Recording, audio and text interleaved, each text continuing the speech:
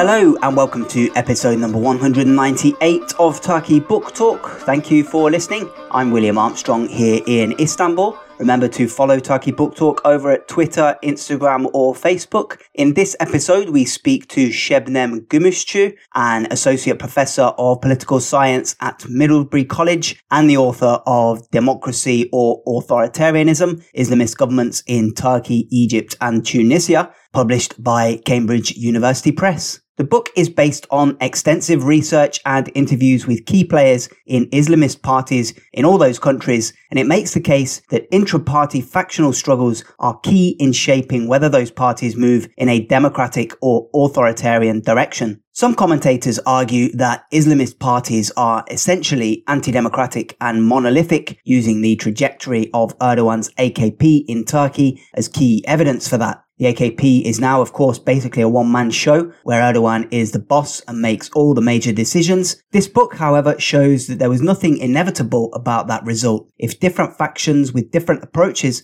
had gained more power in the party early on, the story could have been quite different. Şebnem Gümüşcü also argues that similar factional processes shaped different outcomes in Tunisia and Egypt. This is Turkey Book Talk, so we go into most detail on the Turkish case in our conversation. But before we get started, let me appeal once again. This podcast does take a lot of time and effort to prepare, edit and piece together, and I do need listener support, your support, to be able to keep doing it. We've published almost 200 episodes now, giving a platform to researchers and authors of books related to Turkish history, politics, society, literature, and the arts. It's incredibly rewarding to put the podcast together and publish an episode every couple of weeks, and I sincerely hope it remains useful for everyone who listens. Turkey Book Talk is completely independent, with no institutional links, no sponsorships. It depends 100% on the goodwill of listeners like you. So if you are in a position where you can support, please consider doing so via Patreon. Consider becoming a Turkey Book Talk member. Joining as a Turkey Book Talk member isn't just a nice thing to do, it also gets you some pretty good extras. Those extras include a terrific discount of 35% off the price of all books published in IB Tauris and Bloomsbury's excellent Turkey and Ottoman history series. Hundreds of Turkey Ottoman history titles published by IB Tauris Bloomsbury are available to Turkey Book Talk members at a 35% discount. As a member, you get a special code to use at the online checkout, and that deal can be used to purchase physical books, pre-orders, or ebooks. Turkey Book Talk members also receive a PDF transcript of every interview via email as soon as the episode is published. You also get PDF transcripts of the entire archive of Turkey Book Talk interviews when you sign up, including a number of extras that have not previously been published on the podcast. Members also receive an archive of 231 book reviews written by myself, ranging from Turkish and international fiction and poetry to history, politics and journalism related to the Middle East and Europe. And finally, in addition to all that, I send links to a couple of articles related to the subject of the episode in the email that I send out to members upon publication, which is ideal if you want to delve a bit deeper. To become a member, just go to Turkey Book Talk's Patreon page and pledge $3,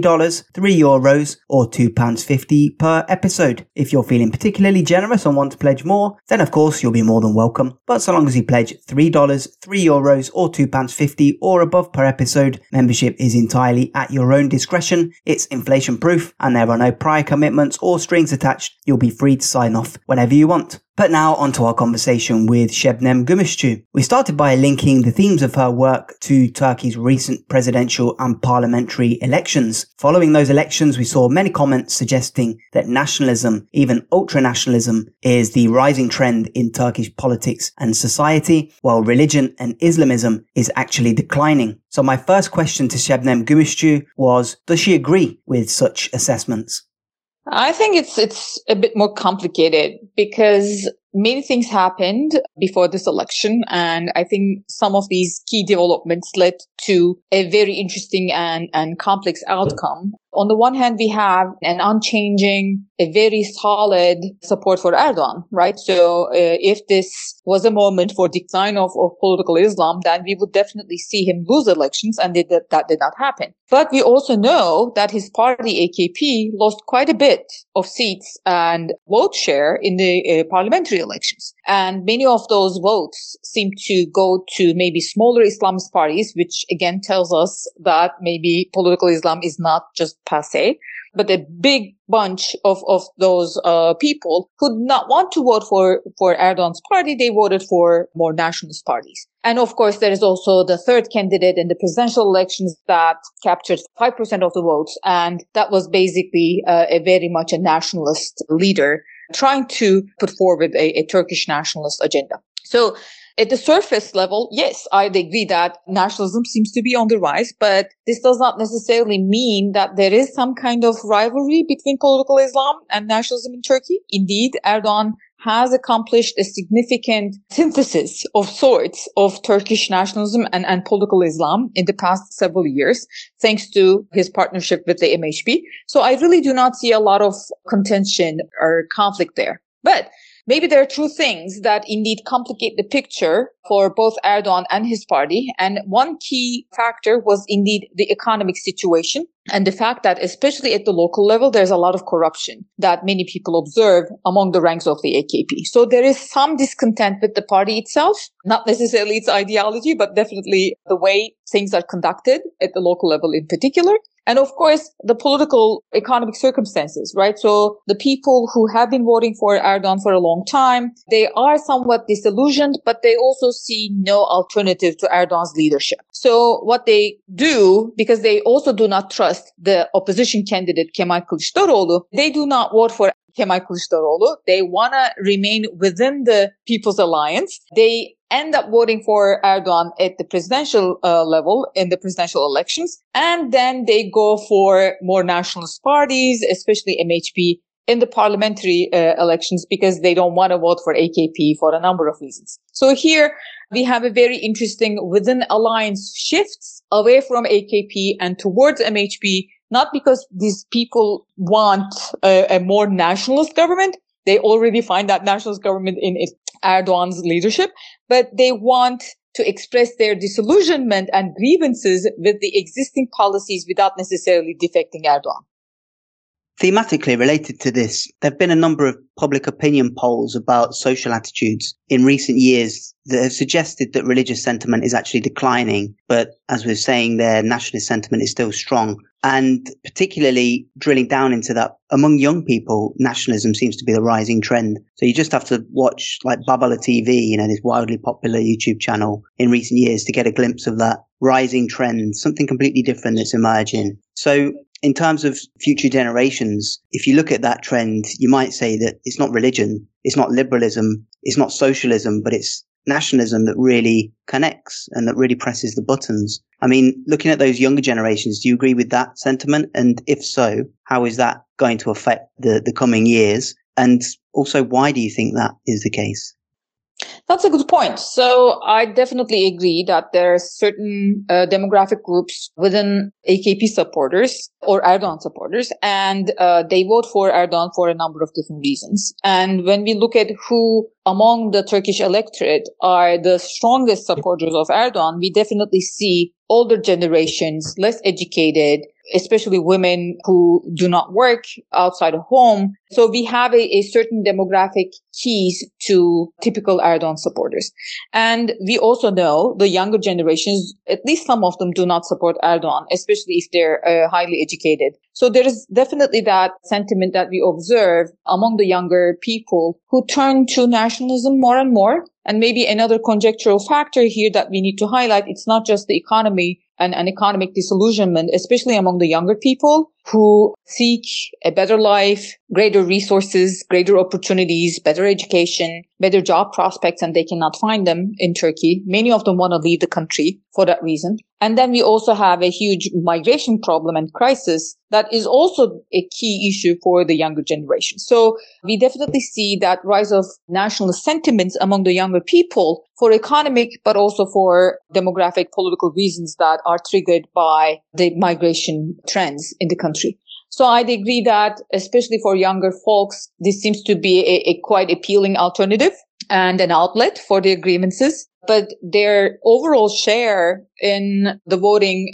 population is not as great, at least now, to break the dominant alliance that MHP and AKP hold and establish right now. But the future seems to be pretty much in their favor, not economically or maybe politically, but definitely in terms of changing the weight of ideological trends in the country away from political Islam and towards more nationalist sentiments. And perhaps when we look at the government and especially the elite in the government, we hear a lot of concerns that they have about increasing trends of deism, atheism. So there's significant concern on the part of the government, and every single political decision with respect to education policies or social policies, cultural policies are indeed informed by that concern that the younger generations and folks do not necessarily share that Islamist sentiments and Islamist ideology as the government wants them to. And so in the short term, we might see them taking some steps to really try to push that agenda, at least in the next 5 years, the term of this parliament, because one thing that a lot of people agree is that this is the most right-wing parliament in decades. And that's partly due to the fact that the AKP teamed up before the election with the Yeniden Refah Party, the new welfare party, and Hudapar, the Kurdish Islamist party. These are hardline right-wing religious parties. And basically, they were brought into the tent by the AKP. And obviously, they're now going to have an influence in the coming years. So, regardless of these longer term social trends that we might be talking about, there is going to be pressure from these parties at the government level over the next 5 years. And of course, there's also this anxiety within the AKP, within Erdogan himself as well, actually, about trying to basically socially engineer to achieve the aims that he's been pursuing for the last couple of decades. So with that anxiety and with the influence of these smaller parties really gaining traction, the argument is that, we're probably going to see that reflected in a further intensification of conservative social policy, crackdown on LGBT people, and this obvious emphasis on traditional family roles and conservative social policy. So at least in the short term, in the next 5 years, that looks like it's going to define the agenda. Absolutely. So this was already the trend that we observed in the past decade, especially with Diyanet's role changing and Diyanet becoming a prominent actor and having presence in all aspects of life, from primary school to everyday marriage affairs. There's a growing role and space for Diyanet. And this particular parliament, as you mentioned, now includes more hegemonic Islamist voices that want to socially engineer the Turkish society in a more explicitly Islamic direction. So AKP and Erdogan was already on that path. And with this particular partnership, he is carrying it to another level. And it's very much reasonable to expect that we will see more conservative policies coming from this particular parliament supported by the government. And we will see a lot more pressure on family, keeping families intact, maybe bankrolling some of the rights that women had for several decades now, especially when it comes to divorce, child custody. We will see a lot of changes. Some of them definitely passed. And we will see a lot of pressure for LGBTQ people. Those will be the key areas that the government will pursue Islamization going forward. Now, turning to your book and connecting some of these themes to the research in the book, you trace the trajectory of Islamist parties in Turkey and also Tunisia and Egypt. And you argue in the book fundamentally that Islamism is not this one-size-fits-all ideology or party program, and it can actually mean different things at different times, in different contexts. It's not an essential thing, basically. You write, quote, "All political parties, including Islamists, host a diversity of opinions and preferences. Party behavior in a particular instance is not the only rational choice the actors could make under given circumstances, but a product of internal coalition-building efforts of different factions. This implies that a party's response to the exact same stimulus can be completely different according to different factions." So the argument there is that internal dynamics within parties, in other words, which factions have more power or authority at different times, are more important than the external forces or developments that are exerting themselves on Islamist parties. And you, in the Turkish case, ultimately argue that Turkish democracy collapsed not because Islamists were in power, but because liberal Islamists within the party lost the power struggle against what you call the electoralists. And the electoralists are these kind of more hardline, less flexible figures. So could you open up this argument for us? What did you mean by that? Yes, so we had a lot of essentialist accounts that indeed treated Islamist parties as autocratic entities for a while, right? So before even AKP came to power or Muslim Brotherhood came to power in Egypt or Ennahda came to power in Tunisia, there were significant scholars who argued or analysts argued that Islamists at the core of their essence are autocratic. But that was an untested claim. And only with these parties coming to power, we could at least test those claims and make sure that they had an unchanging fixed essence. So the essentialist argument actually is inaccurate when you study different political parties with Islamist ideologies coming to power and study their democratic commitments. So AKP, for example, when the party came to power in 2002, when you read the AKP's program, had a very liberal democratic orientation. It embraced pluralism, political pluralism, mutual tolerance, human rights, and liberal democratic norms. The same is the case with Ennahda. After coming to power in Tunisia, they made a very explicit commitment to liberal democratic norms, pluralism, and whatnot. Muslim Brotherhood, in contrast, had a more majoritarian understanding of democracy, and they had a more sense of righteousness that they brought to power when Mohamed Morsi was elected as the president. So when you look at this variation across cases, but also variation across time in the case of AKP, we actually see that Islamist parties indeed change in their commitments to democracy over time and across space. So, and not in Tunisia show a very different trajectory than Muslim Brotherhood in Egypt. And also AKP had a very different trajectory in the very first term in power and then the second and the third terms. So we see this variation in Islamists' commitment to democracy. And when you unpack the party organization, you indeed see significant disagreement within. So it's really quite inaccurate and misleading to claim that Islamist parties actually have one singular ideology and understanding of democracy, and that democratic understanding is quite non-democratic, right? So their political trajectory or ideology is quite autocratic. So that is not accurate, empirically accurate, when you study these different organizations and compare and contrast their experiences across time and space. So what is happening then? What did I find in my own research, looking at all three cases, but also studying their trajectories over time in all three countries? I find a lot of complexity. And that major complexity is indeed coming from factional politics within each party organization. So Ennahda, Muslim Brotherhood, and AKP, irrespective of the dominant strategy that each party adopts in power, they have significant disagreements within the party organization. So there is no monolithic ideology. There is no monolithic politics that we observe in these cases. There is significant disagreement and discussion and debate and power struggle in every single party organization. And this is not really unique to Islamist parties for that matter, right? So although the book is looking at Islamist parties, this is really not just about Islamists, but this is the case for all political parties.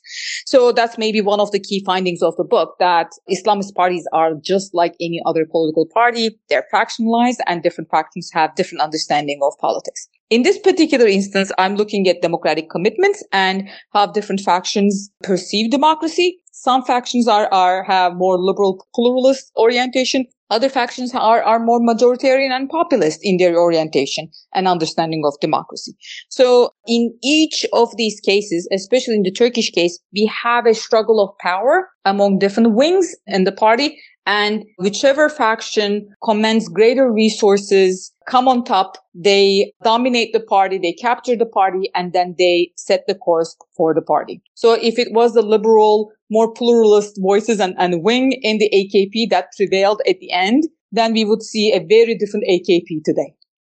Yeah, the book includes these fascinating details on the factional divides in the early years of the AKP. It's kind of all been forgotten now. It seems like so long ago, but you go into that in great detail, and it's fascinating to read it once again. And you write that at the time of its establishment, the AKP was a coalition of two separate reformist wings among the Islamist cadres. And you call those the Ankara group and the Istanbul group. And the difference between these two groups grew over the years. But initially, at least, the Ankara group, as you call it, was the group with more experience in parliament, and it had a more kind of collaborative leadership, with Abdullah Gül particularly sort of leading that group, and also Bülent Arınç, who's still on the scene these days, kind of heading it and sharing their power with figures such as Abdul Latif Şener, who's also been in the headlines recently, but for other reasons. Now, these figures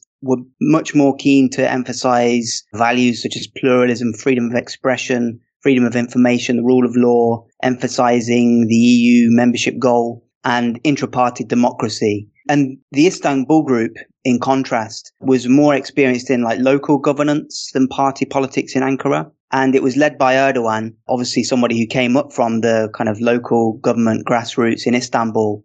And this was seen as a more hardline group. Even at the time, these debates were being had. And this group that was led by Erdogan, this faction, was always seen as more hardline. It wavered between this commitment to liberalism according to the official party policy, but also a more hardline electoralist stance that was a bit more suspicious of Gül's group's emphasis on some of these values that we're talking about before. And this hardline group led by Erdogan, the Istanbul group, over time managed basically to secure power step by step over the years and basically seize control of the party. So the party was a much more collaborative party with different wings representing, different perspectives. And obviously over time, it became a much more hardline Erdogan-focused party with a particular kind of worldview associated with that. So could you just go into that divide? At the time, was it debated in these terms? Was it widely seen as there being these two groups who, represented these different things? And,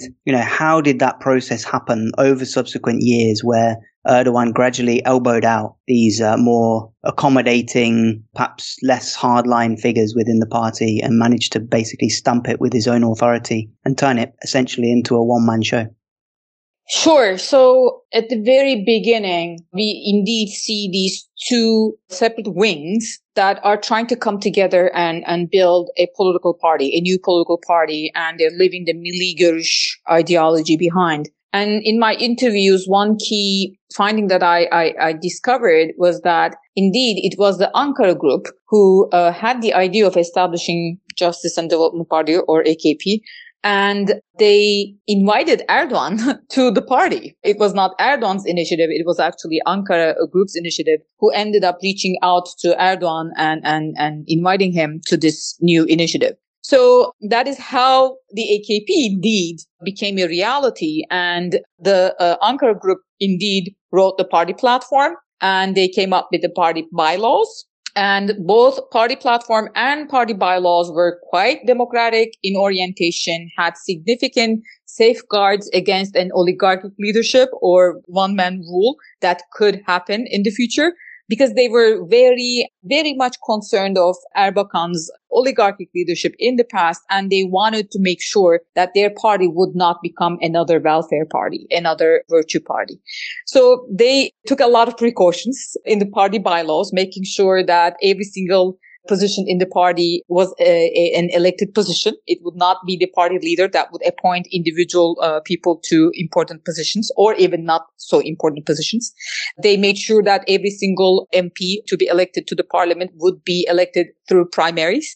They made sure that internal mechanisms of checks and balances within the party would be enshrined. So there were a lot of concern on the part of the Ankara group, Ankara faction, to make sure that the party would have that pluralist essence going forward. And they pretty much succeeded in the first term. And we may remember some key examples that showed us that plurality within the party, that sense of democratic deliberation within the party, but also working together with the opposition in key aspects. I want to give two key examples here. One example comes from the March 2003 Parliament's vote against cooperating and working together with the United States in its invasion of Iraq. So that was a huge pushback against Erdogan's desire to pull Turkey into that war. So Erdogan clearly wanted Turkey to be in that coalition, and his own party rejected the motion.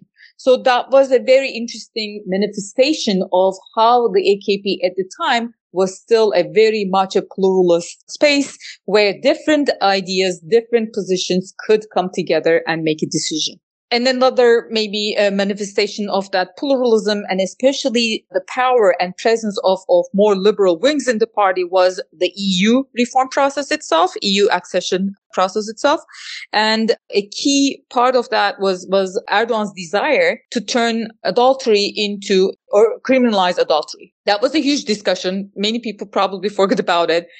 Talk about it a bit in the book. And this was an interesting moment where we see more liberal democratic voices in the party basically telling Erdogan that this is not acceptable. He cannot criminalize adultery, and this is not going to be in line with the party's politics or with Turkish goals to become a member of the European Union. So in all of these key moments, we see, and we will see a little bit more divergence later on, especially in the second and the third term of the party, we see the Ankara faction and Istanbul faction becoming more and more separate, more and more consolidated, and having their disagreements showing up in very different ways. How is it then Erdogan ended up taking over the party, capturing the party, despite the fact that the party was Ankara faction's idea to begin with, and he was invited to this initiative, and the party platform and the bylaws were all written and prepared by the Ankara group. There are lots of interesting moments where things change. So when you accumulate all of these tiny bits of changes that Erdogan ended up making, you actually see a huge wave of change that comes later in the party. So I explained that entire process through organizational resources. Political parties are organizations and they have key resources. So what are those resources? We have the party rules, party bylaws that I just described. Then we have party finance that is really key in building incentive structures. Then we have internal communication channels that are really important in building coalitions within the party, especially among the rank and file. And we also have some other resources that may play an important role in building further coalitions and setting the course of the party. So here we see Erdogan, especially recruitment and promotion, I want to highlight that. So we see Erdogan basically capturing these resources one after another through key changes, maybe minor changes at first and then bigger changes later on. And he starts to build a very intricate incentive structures using party finance, recruitment and promotion channels, changing party bylaws and rules, and also using internal communication. Later, we will see also national media playing an important role there. So all of these resources accumulating in his hands start to lead to significant shift of power away from Ankara faction and towards Istanbul faction. Recruitment and promotion is a key example here. Let me explain that a bit. Consider at the time, Turkey was a parliamentary system and we had the parliament lists, election lists, and every single name on AKP's electoral lists started to be determined by Erdogan by 2011. He already captured the party's electoral lists back in 2007, but he still consulted with maybe a few key figures, whom to include, whom to exclude. But even back in 2007, he had significant control. How do we know that he had significant control? We know every single person, maybe except for Bülent Arınç, who defected from party leadership decision in the March 2003 motion to support the United States in Iraq, invasion of Iraq. Every single person who was vocal about that decision, against that decision, they were taken off the lists in 2007. So Erdogan was so eager to make sure that he would have a very disciplined party with no internal defection and make sure that every single person in the party list will follow his comments to the T. So we have that party electoral lists, playing a very important role in increasing Erdogan's power in 2007, later in 2011, and of course later as well. We also have, for example, other recruitment and promotion channels that give a lot of power to Erdogan, especially within the party itself. So now we have internal elections completely replaced by Erdogan's top-down appointment channels because he changed the party rules. And you can ask, how did he manage to change the party rules? It was really interesting, all these contingent moments where a tiny change at the very beginning in 2003 and 2004 ended up changing the entire structure of the party organization later on. It's really interesting story because Erdogan basically created an excuse to make sure that the central decision makers and central organs of the party would not have any MPs coming from the Virtue Party listed as the party founders. Because he said this is not going to be a good idea. The Constitutional Court can see then the AKP as continuation of the Virtue Party and then can shut it down. So this was a very reasonable argument at the time, and many people agreed that this was a good idea. But what happened at the end, with this very tiny change, Erdogan easily sidelined the entire party founding members that were coming from the Virtue Party in the party's central organs. So this is how things change really in an interesting fashion. And all of these bits and pieces of changes add up to a higher order change later on, as we see in 2007, 2011, and whatnot. So this is pretty much how resources accumulate in very different ways, in very different fashion, and then end up empowering one faction over another. Maybe one final example or resource is indeed party finance, and I want to highlight that because it was really interesting to find out during my interviews that Erdogan all along had significant control over party finance. He already had private funds that he accessed, perhaps from, his position as the mayor of Istanbul, perhaps with some external support coming from different channels. We don't know. But we know now that when the AKP was established, Erdogan was in charge of party finance. He had that external support coming from different channels, and he paid every single financial need of the party. So that is all of these different resources accumulating in his hands, one after another, give him so much power that now he controls every single recruitment promotion channel. He controls party rules. He controls party lists. He controls local channels and branches. He controls party finance and allocation of those resources. And with those resources, he creates an intricate incentive structure to build alliances and coalitions within the party to sideline his opponents and his rivals and empower his supporters within the party ranks. With those moves, we see him pretty much capturing the party and establishing his own dominance over the party organization. And then the AKP becomes Erdogan's party, for sure. So we've narrated there basically an internal power struggle where Erdogan, over time, ruthlessly kind of elbowed his rivals within the party out the way. So it's very much an internal story about internal dynamics within the party. But shouldn't we also talk a bit about external factors? Because some of those, it seems, were quite key. At key moments, they had an effect on the direction that the party ended up going in and why Erdogan's faction became more powerful over time. It kind of legitimized them in a way. So there were key electoral challenges that they faced, corruption cases, popular protests, a lot of challenges that they were facing that ultimately prompted, in a way, the party to become a more hardline, hawkish party, basically in line with what Erdogan had said all along. So there were these external factors that were also exerting an influence and basically nudging the party in a particular direction that helped Erdogan. He was already in a strong position within the party, and these external factors actually helped him consolidate that control as well. Yes and no. So indeed, all of these external factors and circumstances play an important role, but they're all at the end of the day filtered through intra-party struggles. So whatever external impetus or circumstance an Islamist party faces, it at the end of the day boils down to who is in charge of the party. Because when you are facing a particular challenge from the outside, each faction will come with a different strategy they think is the best. for the party going forward. So think about the Gezi Park protests in 2013. So when that started, there were two very different understandings or meanings attached to those protests, right? So on the one hand, we had Erdogan adopting a very hawkish stance, basically seeing Gezi Park protests as a very severe, serious challenge and threat to his power. And then we had a very different understanding of the protests as legitimate acts on the part of the Turkish citizens and protesters coming from Abdullah Gül, who was the president at the time, or even Bülent Arınç, who was the speaker of the cabinet at the time. Bülent Arınç, many people may remember, indeed apologized in a press conference for police's excessive force against protesters.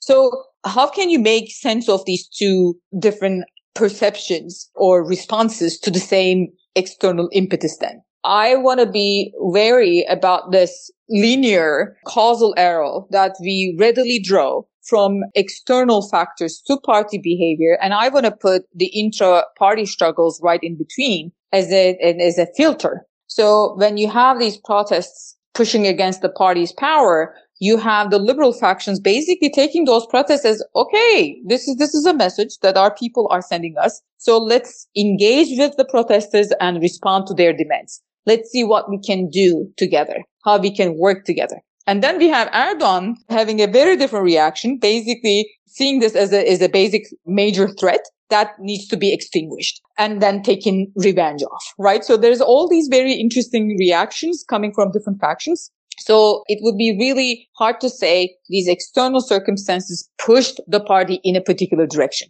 Indeed, these external factors actually push each faction in different directions, and depending on their power and their ability, then they can push the party in very different directions. At the time, Erdogan was on top. He had a lot of power at his disposal, and he thought these external threats were really needed to be dismantled. So he used his power in the party to set a very hawkish trajectory for the AKP and set the course towards authoritarianism. So if it was a more lenient, more liberal, more pluralist faction at the helm of the party, then we would have a very different reaction. And indeed, we have seen the glimpses of that reaction from different figures that had power at the time. Another example would be, from the corruption cases.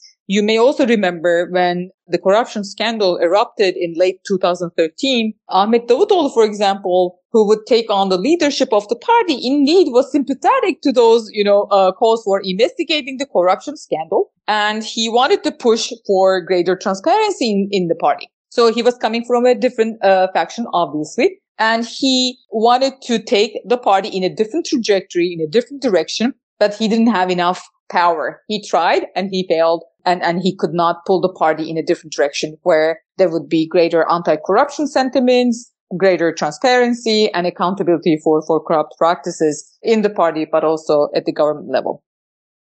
Now, some of the lessons and examples from your book can actually be applied beyond Turkey, but also beyond the case of Islamist parties. And it seemed to me that it's interesting that we can compare some of the lessons about interfactional or inter-party factional dynamics and struggles to cases in the West. So you talk about how your work can offer key insights into party capture by populist factions in recent years and why and how non-populist factions are losing their grip on their parties and more authoritarian tendencies are prevailing. So obviously we can think of examples of this in Europe where you're seeing traditional center-right conservative parties being taken over in some cases by either within the parties themselves or obviously by populist challengers in separate parties.